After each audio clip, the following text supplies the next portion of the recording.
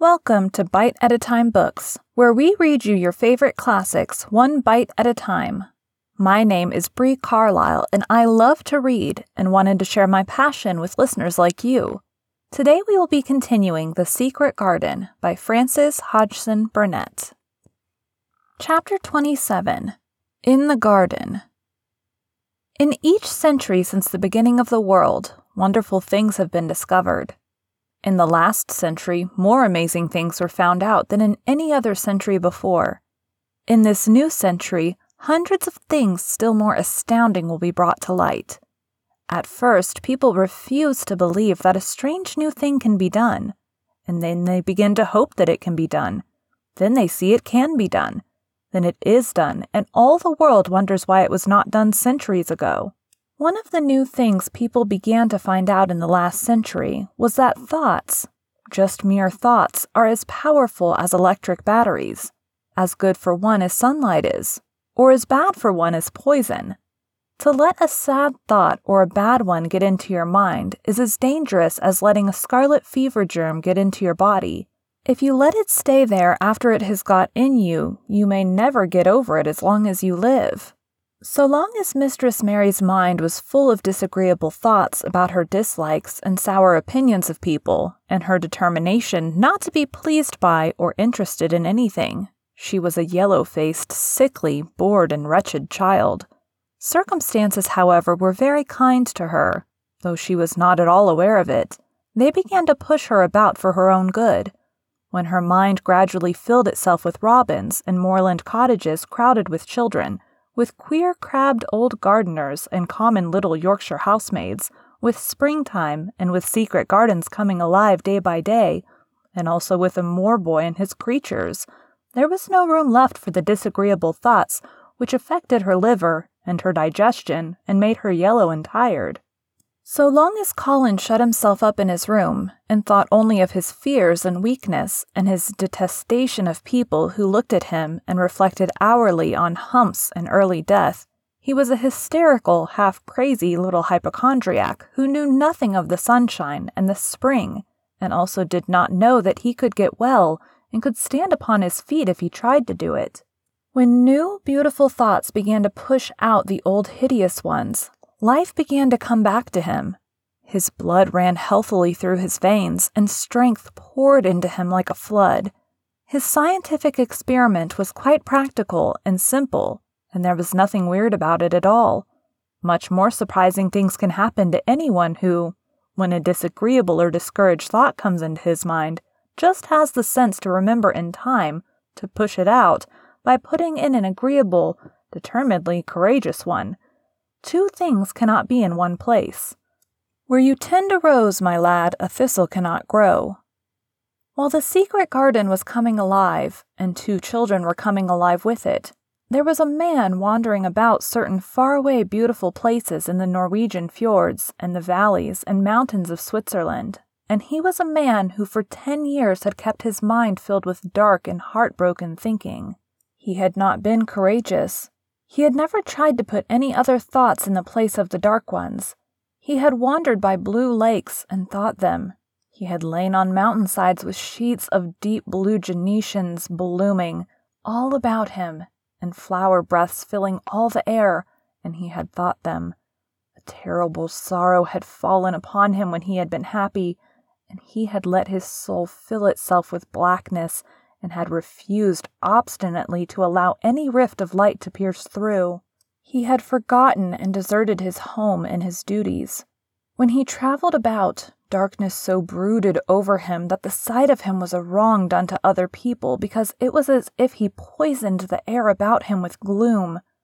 Most strangers thought he must be either half mad or a man with some hidden crime on his soul. He was a tall man with a drawn face and crooked shoulders, and the name he always entered on hotel registers was Archibald Craven, Misselthwaite Manor, Yorkshire, England. He had travelled far and wide since the day he saw Mistress Mary in his study and told her she might have her bit of earth. He had been in the most beautiful places in Europe, though he had remained nowhere more than a few days. He had chosen the quietest and remotest spots. He had been on the tops of mountains whose heads were in the clouds, and had looked down on other mountains when the sun rose and touched them with such light as made it seem as if the world were just being born. But the light had never seemed to touch himself until one day when he realized that for the first time in 10 years, a strange thing had happened. He was in a wonderful valley in the Australian Tyrol, and he had been walking alone through such beauty as might have lifted any man's soul out of shadow. He had walked a long way, and it had not lifted his, but at last he had felt tired and had thrown himself down to rest on a carpet of moss by a stream. It was a clear little stream which ran quite merrily along its narrow way through the luscious damp greenness. Sometimes it made a sound rather like very low laughter as it bubbled over in round stones. He saw birds come and dip their heads to drink in it, and then flick their wings and fly away. It seemed like a thing alive, and yet its tiny voice made the stillness seem deeper. The valley was very, very still. As he sat gazing into the clear running of the water, Archibald Craven gradually felt his mind and body both grow quiet as the valley itself.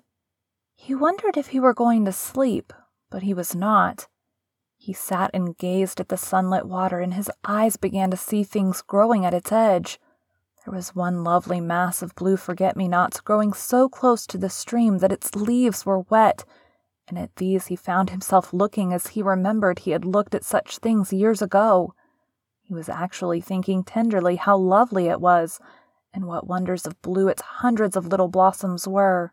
He did not know that just that simple thought was slowly filling his mind, filling and filling it until other things were softly pushed aside. It was as if a sweet, clear spring had begun to rise in a stagnant pool and had risen and risen until at last it swept the dark water away. But of course he did not think of this himself. He only knew that the valley seemed to grow quieter and quieter as he sat and stared at the bright, delicate blueness. He did not know how long he sat there or what was happening to him. But at last he moved as if he were awakening, and he got up slowly and stood on the moss carpet, drawing a long, deep, soft breath and wondering at himself. Something seemed to have been unbound and released in him very quietly. "What is it?" he said, almost in a whisper, and he passed his hand over his forehead. "I almost feel as if I were alive." I do not know enough about the wonderfulness of undiscovered things to be able to explain how this had happened to him. Neither does anyone else yet. He did not understand it all himself, but he remembered this strange hour months afterward when he was at Misselthwaite again, and he found out quite by accident that on this very day Colin had cried out as he went into the secret garden, "I am going to live forever and ever and ever." The singular calmness remained with him the rest of the evening, and he slept a new reposeful sleep, but it was not with him very long. He did not know that it could be kept. By the next night he had opened the doors wide to his dark thoughts, and they had come trooping and rushing back. He left the valley and went on his wandering way again, but, strange as it seemed to him, there were minutes, sometimes half-hours, when, without his knowing why, the black burden seemed to lift itself again, and he knew he was a living man and not a dead one. Slowly, slowly, for no reason that he knew of, he was coming alive with the garden. As the golden summer changed into the deep golden autumn, he went to the lake of Como. There he found the loveliness of a dream. He spent his days upon the crystal blueness of the lake, or he walked back into the soft, thick verdure of the hills and tramped until he was tired so that he might sleep. But by this time he had begun to sleep better. He knew, and his dreams had ceased to be a terror to him. "Perhaps," he thought, "my body is growing stronger." It was growing stronger, but because of the rare peaceful hours when his thoughts were changed, his soul was slowly growing stronger too. He began to think of Misselthwaite and wonder if he should not go home.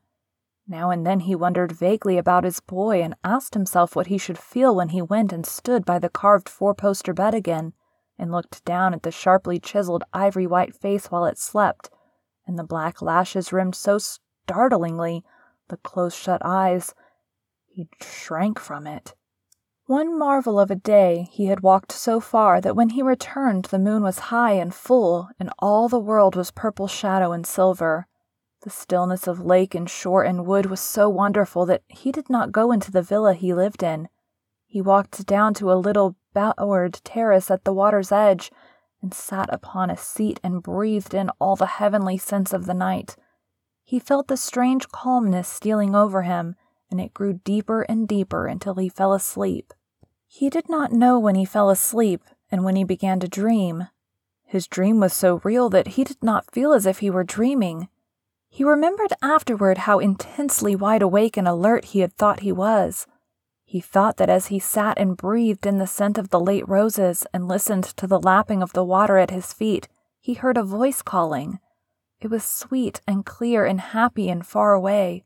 It seemed very far, but he heard it as distinctly as if it had been at his very side. "Archie! Archie! Archie!" it said, and then again sweeter and clearer than before. "Archie! Archie!" He thought he sprang to his feet, not even startled. It was such a real voice, and it seemed so natural that he should hear it. "Lilias! Lilias!" he answered. "Lilias, where are you?" "In the garden," it came back like a sound from a golden flute. "In the garden." And then the dream ended, but he did not awaken. He slept soundly and sweetly all through the lovely night. When he did awake at last, it was brilliant morning, and a servant was standing, staring at him. He was an Italian servant, and was accustomed, as all the servants of the villa were, to accepting without question any strange thing his foreign master might do. No one ever knew when he would go out or come in, or where he would choose to sleep, or if he would roam about the garden or lie in the boat on the lake all night. The man held a salver with some letters on it, and he waited quietly until Mr. Craven took them. When he had gone away, Mr. Craven sat a few moments holding them in his hand and looking at the lake.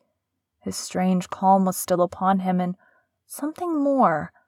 A lightness, as if the cruel thing which had been done had not happened as he thought, as if something had changed.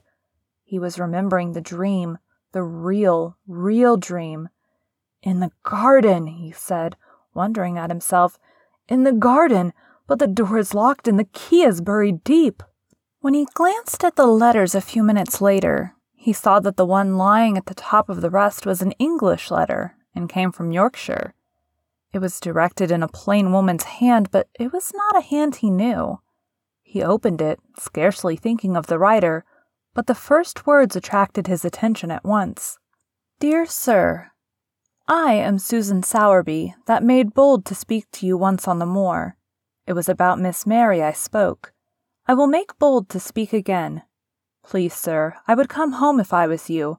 I think you would be glad to come, and if you will excuse me, sir, I think your lady would ask you to come if she was here. Your obedient servant, Susan Sowerby." Mr. Craven read the letter twice before he put it back in its envelope. He kept thinking about the dream. "I will go back to Misselthwaite," he said. "Yes, I'll go at once." And he went through the garden to the villa and ordered Pitcher to prepare for his return to England. In a few days he was in Yorkshire again, and on his long railroad journey he found himself thinking of his boy as he had never thought in all the 10 years past. During those years he had only wished to forget him.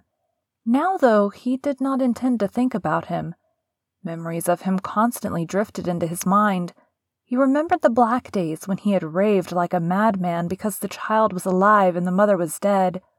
He had refused to see it, and when he had gone to look at it at last, it had been such a weak, wretched thing that everyone had been sure it would die in a few days. But to the surprise of those who took care of it, the days passed and it lived, and then everyone believed it would be a deformed and crippled creature.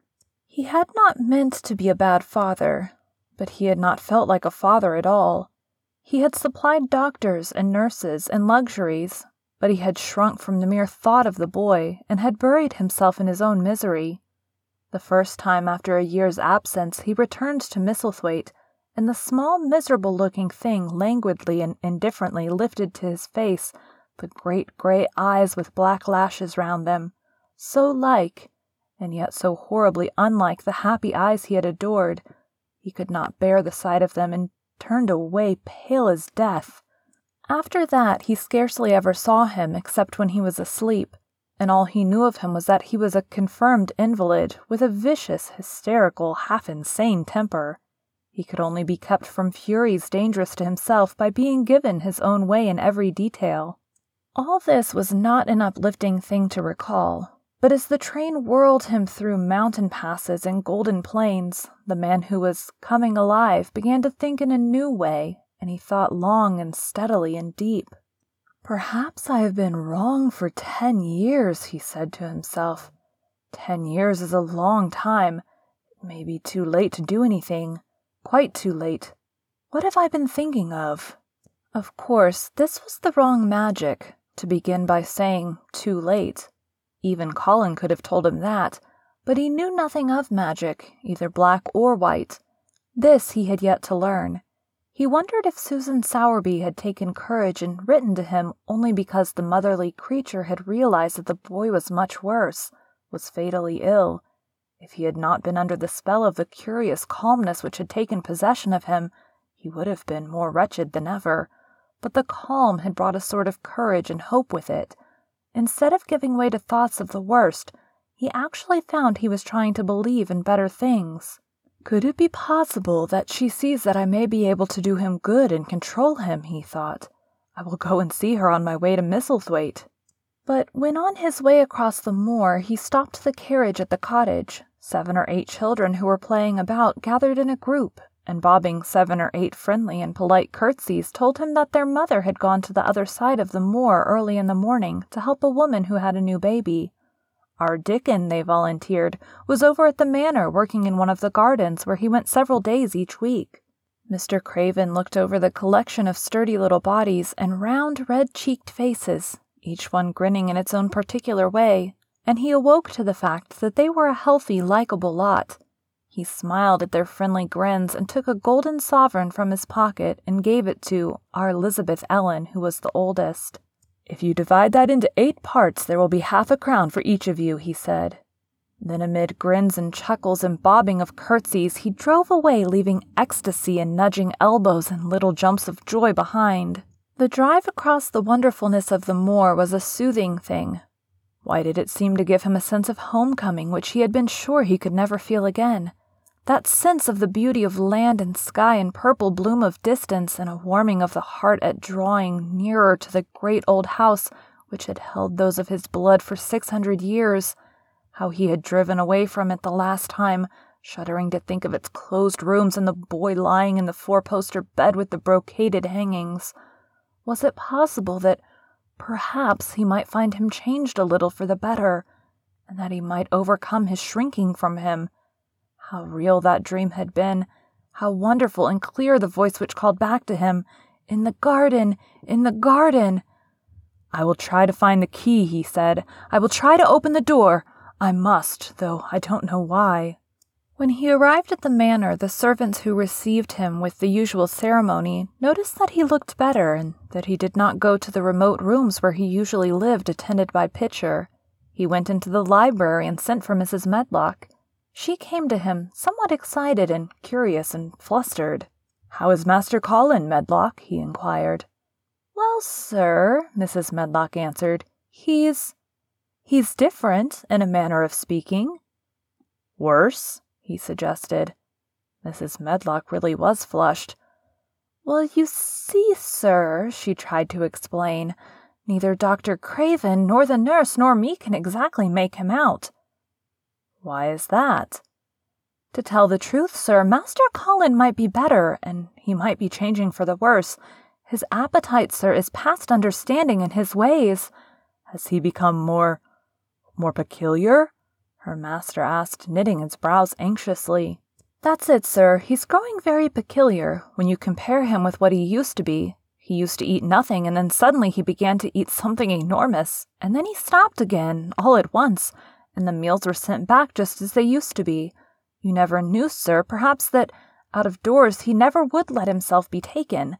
The things we've gone through to get him to go out in his chair would leave a body trembling like a leaf. He'd throw himself into such a state that Dr. Craven said he couldn't be responsible for forcing him. Well, sir, just without warning, not long after one of his worst tantrums, he suddenly insisted on being taken out every day by Miss Mary and Susan Sowerby's boy Dickon, that could push his chair. He took a fancy to both Miss Mary and Dickon brought his tame animals, and if you'll credit it, sir, out of doors he will stay from morning until night. How does he look? Was the next question. If he took his food natural, sir, you'd think he was putting on flesh, but we're afraid it may be a sort of bloat. He laughs sometimes in a queer way when he's alone with Miss Mary. He never used to laugh at all. Dr. Craven is coming to see you at once if you'll allow him. He never was as puzzled in his life.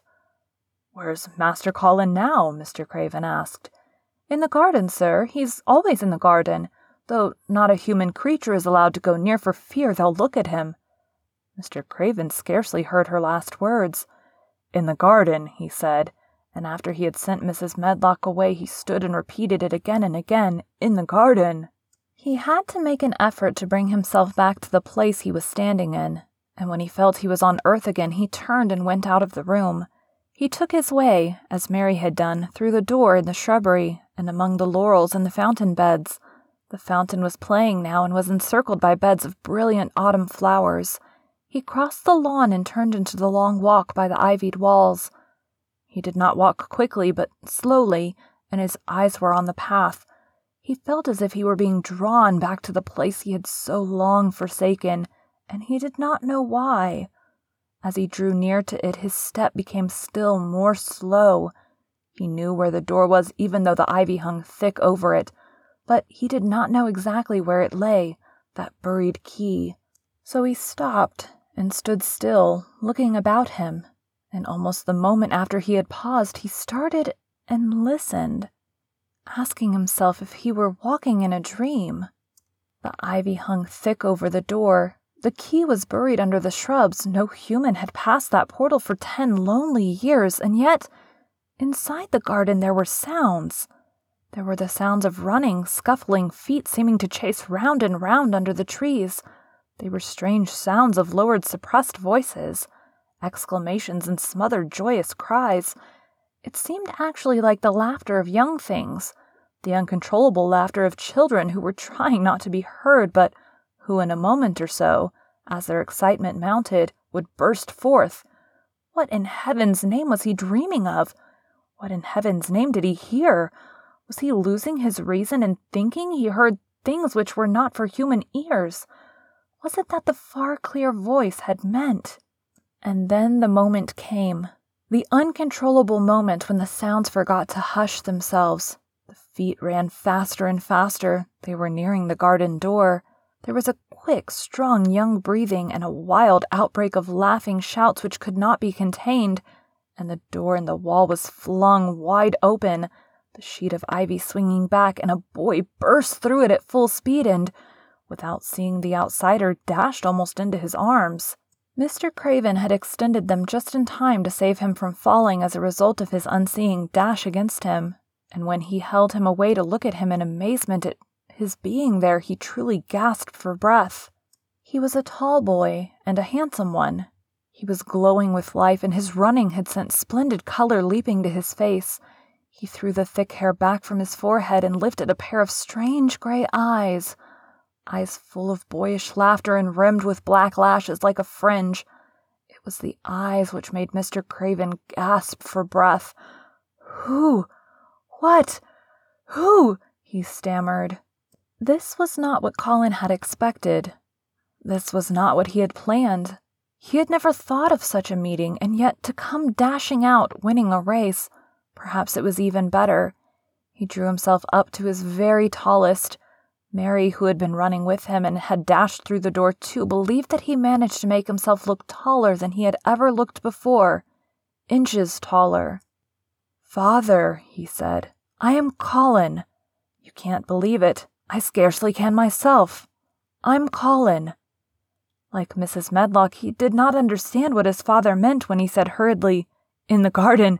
In the garden!" "Yes," hurried on Colin, "it was the garden that did it, and Mary and Dickon and the creatures and the magic. No one knows. We kept it to tell you when you came. I'm well. I can beat Mary in a race. I'm going to be an athlete." He said it all so like a healthy boy, his face flushed, his words tumbling over each other in his eagerness, that Mr. Craven's soul shook with unbelieving joy.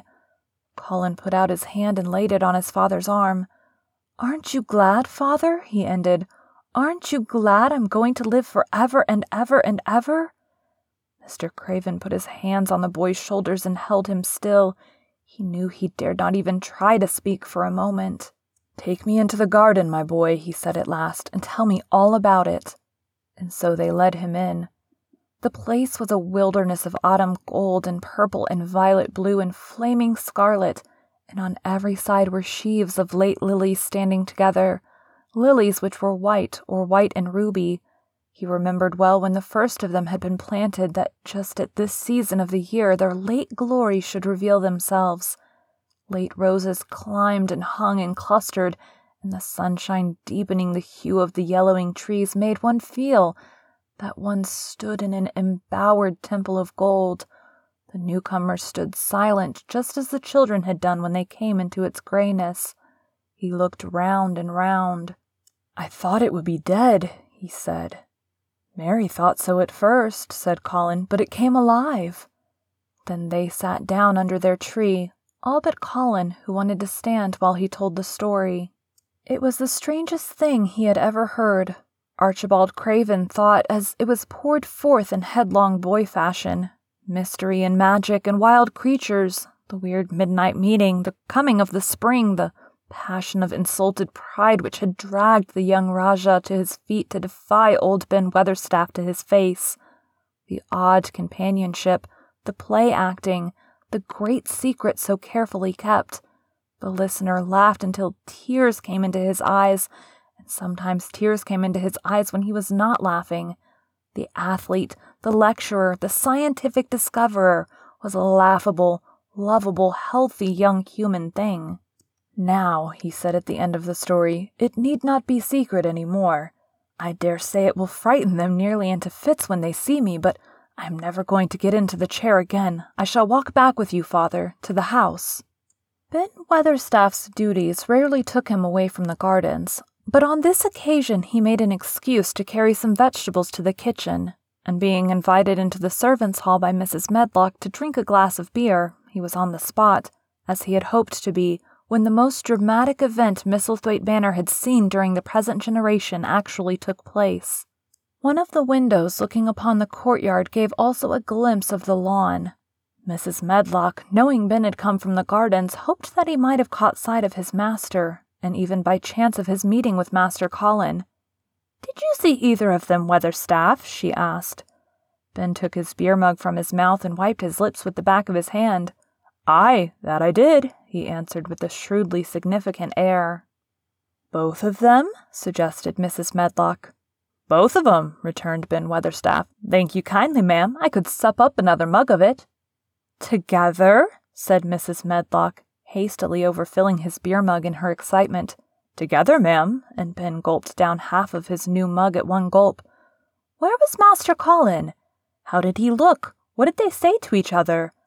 "I did not hear that," said Ben, "along only being on the step-ladder looking over the wall, but I'll tell thee this. There's been things going on outside as you house people knows nowt about, and what thou'll find out soon."